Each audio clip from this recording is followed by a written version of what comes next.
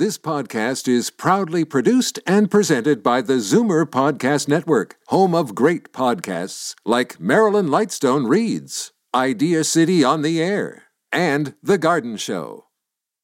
You're listening to an exclusive podcast of Fight Back on Zoomer Radio, heard weekdays from noon to 1. Fight Back with Libby Znaimer on Zoomer Radio. Welcome back. The progressive conservative government says it is actually intended to protect workers, while the public sector unions are taking it as a shot across the bow. One of the last acts of Doug Ford's government before adjourning last week was the tabling of legislation to limit public sector wage hikes to 1% for 3 years. Right now, let's go to Treasury Board President Peter Bethlenfalvy. Hello, thanks for joining us. My pleasure. Good afternoon. Good afternoon. So how does this protect workers?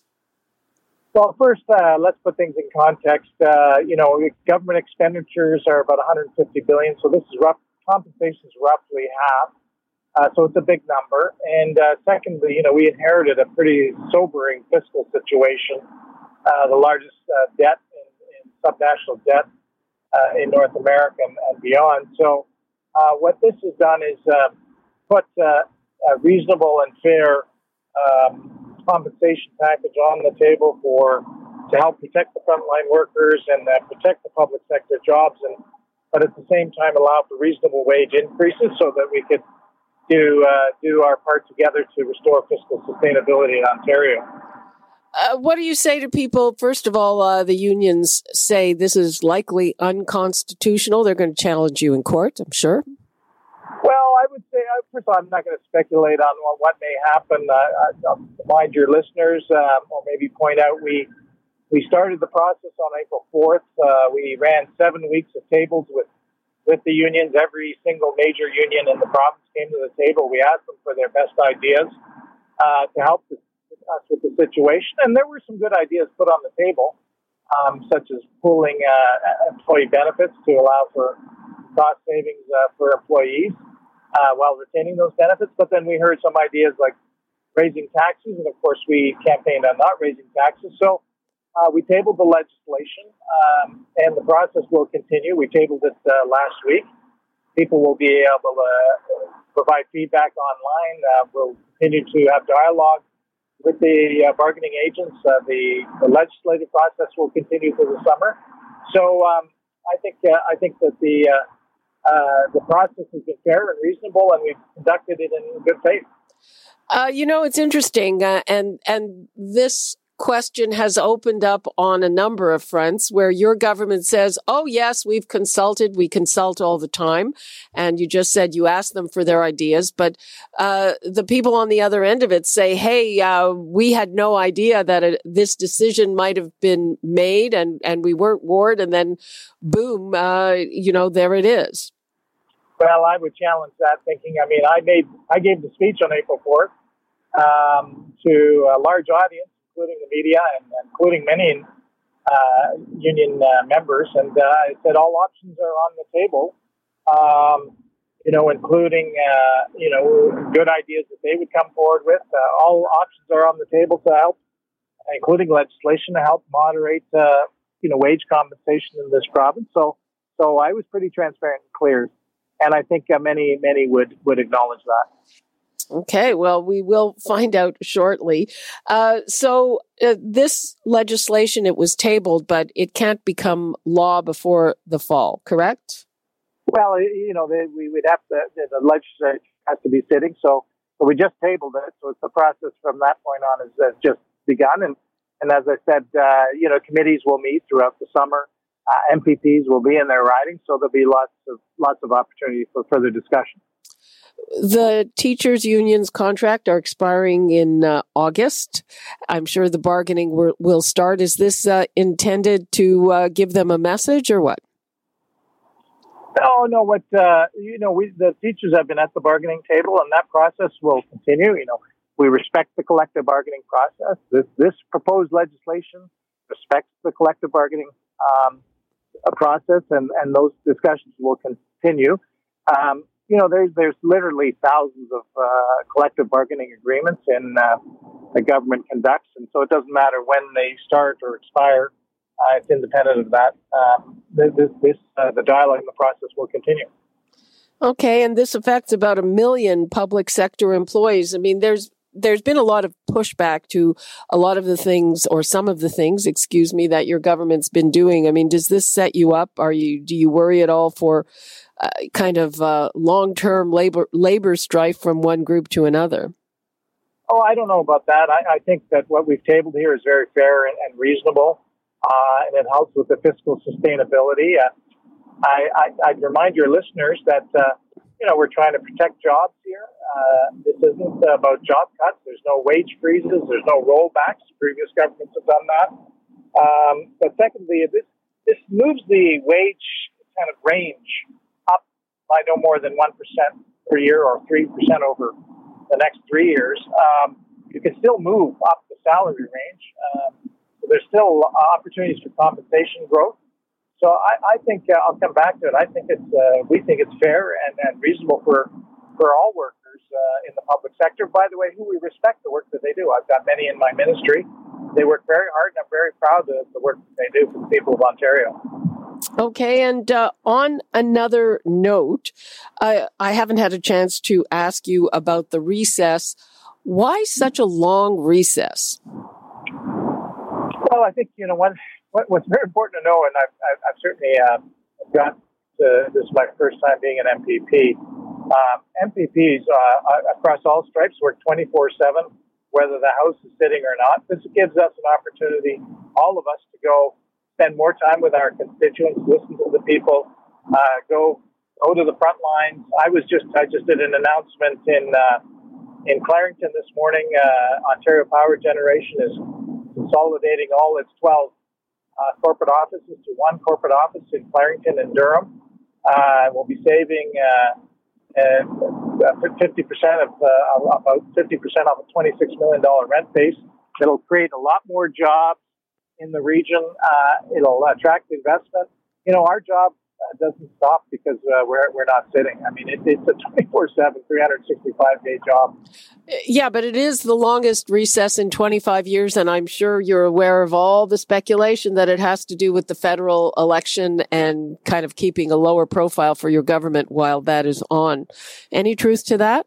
Well, I'm not going to speculate. I mean, the Premier at a press conference on Friday said that we're going to go back and listen to the people and work with our constituents. And again, I'll remind your listeners that we passed 20 bills, unprecedented, sat for 117 days, longest ever out of the gates of any government in recent memory. We've been working tirelessly.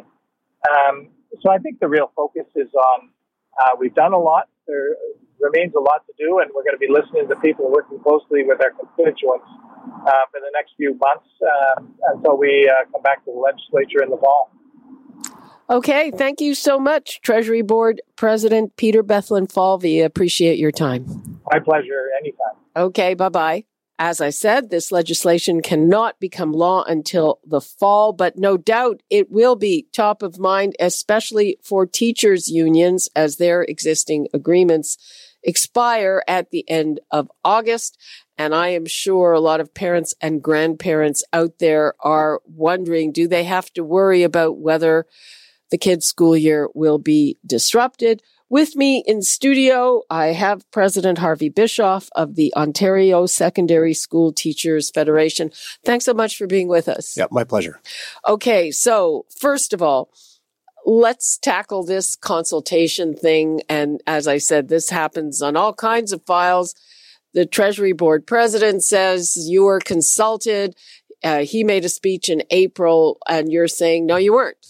Oh, no, I'm not saying we weren't consulted. Indeed, we did send staff to participate in the consultation, and we told them very clearly that these are matters to be dealt with at the negotiating table. They're not matters to be dealt with by legislation. So while Minister Bethlenfalvy seems to think the fact that he announced a consultation on April the 4th means that we should have known the outcome, only the government knows in advance the outcome of its consultations, because the consultations themselves are clearly a sham. They've predetermined the outcome. And so were you totally sideswiped by this announcement? Well, we certainly were to this extent. We were at the negotiating table on Wednesday when this legislation dropped. We didn't hear about the government's intention with regard to, a compensation cap from the people across the table from us. We heard about it through social media. That's no way to negotiate it. If we can't trust that the people across the table from us will tell us what the government's plans are, or potentially maybe even don't know what the government's plans are, how do you bargain with somebody on those circumstances? So, yeah, it really did take us by surprise. Okay, well, the thing in itself, limiting compensation to 1%, the government would save $700 and $20 or $80 million for each 1%. What's the problem with that? The problem is the process where collective bargaining isn't respected. The way to come to a fair agreement is one it's mutually agreed by both parties at the table. So you sit down, everything's on the table, you sort through those. There are compromises and trade-offs, and in the end, both sides have the opportunity to ratify. So my members, for example, have the opportunity to vote and say, yes, this is an appropriate agreement. What they've done in this case is just take a large component of the collective bargaining process and impose it by legislative fiat. And that's not a fair process. And it's one that upsets the entire apple cart when it comes to bargaining even other matters. It's happened before. It has happened before. Indeed, in 2012, the Liberal government imposed terms and conditions on my members through Bill 115, and we challenged that imposition in Superior Court in Ontario. We won that case. The government's actions were found to be a violation of my members' freedom of association, which essentially is the right to bargain collectively, and they were required to negotiate a remedy with us. So what the court said, and what the Supreme Court has said at other times, is collective bargaining is a right that exists under Canada's Charter of Rights and Freedoms, and governments aren't free to simply override that. So are you suing them again, I'm assuming? Well, we don't yet have legislation in place. Yeah. What we've done is taken the draft legislation, which may well change in some fashion before it's passed ultimately. But certainly we've sent the draft legislation off to council, and we'll have them take a look at it and advise us on a path forward. At this point, without a formal opinion from our lawyers, we can only speculate about the outcome, but we have reason to believe that it may be a violation of my members' rights. What does this do to you as you bargain? I mean, do you put it in your head? That would it make you limit your demands or increase your demands? It makes it very difficult to figure out a path forward, in fact, in negotiations. It's most unfortunate. The minister invited us to the bargaining table, and we accepted that invitation at the first available opportunity. On the very first day that we could serve notice to bargain, we did so. We went to the table as quickly as they were willing to meet us there, and we are prepared to put items on the table that are good for Ontario's students and good for Ontario's future economy when we continue to graduate the high-quality students that we currently do, who move into Ontario's workforce and support Ontario's prosperity. We would like to think that there's a partner on the other side of the table that's willing to, in good faith, enter into those discussions. But they've demonstrated that there is no good faith here. When you just drop the legislative hammer on bargaining before it's even really up and running, what's next? What part of what should be negotiated at that table will be subject to the next bill that the government drops? Who knows? When are your members in a strike position? Two separate things here. The contracts expire at the end of August. To get into a strike position requires one side or the other to take certain steps. So you have to go through the steps in the Labor Relations Act, without getting too technical, but you have to file for conciliation. The conciliator has to issue a report. The members have to have voted in favor of taking strike action if required. And so that doesn't happen. There's nothing automatic in terms of a trigger date. It's It's having followed a process. At the same time, on the employer's side, they can follow a similar process that allows them to change the terms and conditions in a contract. So, again, is it possible that the next school year will be disrupted? People should be concerned that a government hasn't sat down in good faith in the same way that we have. Like I said, we got to the table as quickly as we could. We are prepared to negotiate items that are good for students, and the government instead turns around and interferes legislatively, and that doesn't contribute to a productive atmosphere at the bargaining table or productive problem solving. And it only makes disruption more rather than less likely. And that's unfortunate when we were prepared to enter into these discussions. Let me ask you this.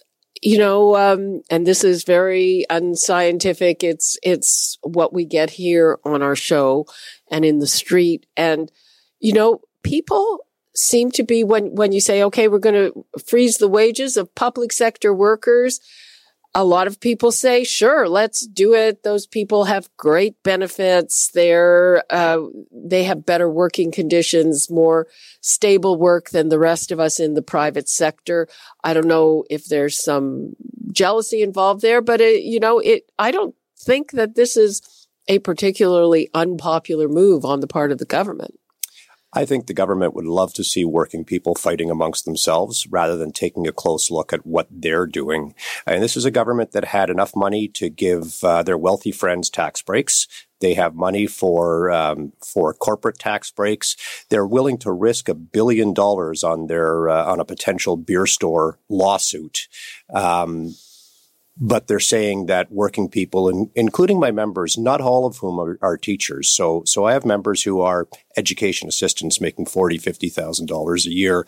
They're saying that those people not only can't be allowed to bargain in good faith, they can't be allowed to have compensation increases that match the rate of inflation. So they're telling my members who are not exactly living high on the government hog that they need to fall behind inflation even further, that their buying power needs to go down over the next 3 years when they already have fallen behind inflation since 2012. That's the reality. The context is I appreciate there's an understanding amongst a portion of the public that public sector and the broader public sector employees have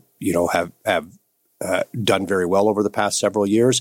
In fact, private sector increases have outpaced public sector significantly, and the public sector has fallen well behind inflation. And that's a hard argument to make. I understand that, but we do have to provide the real fiscal context in which we're working.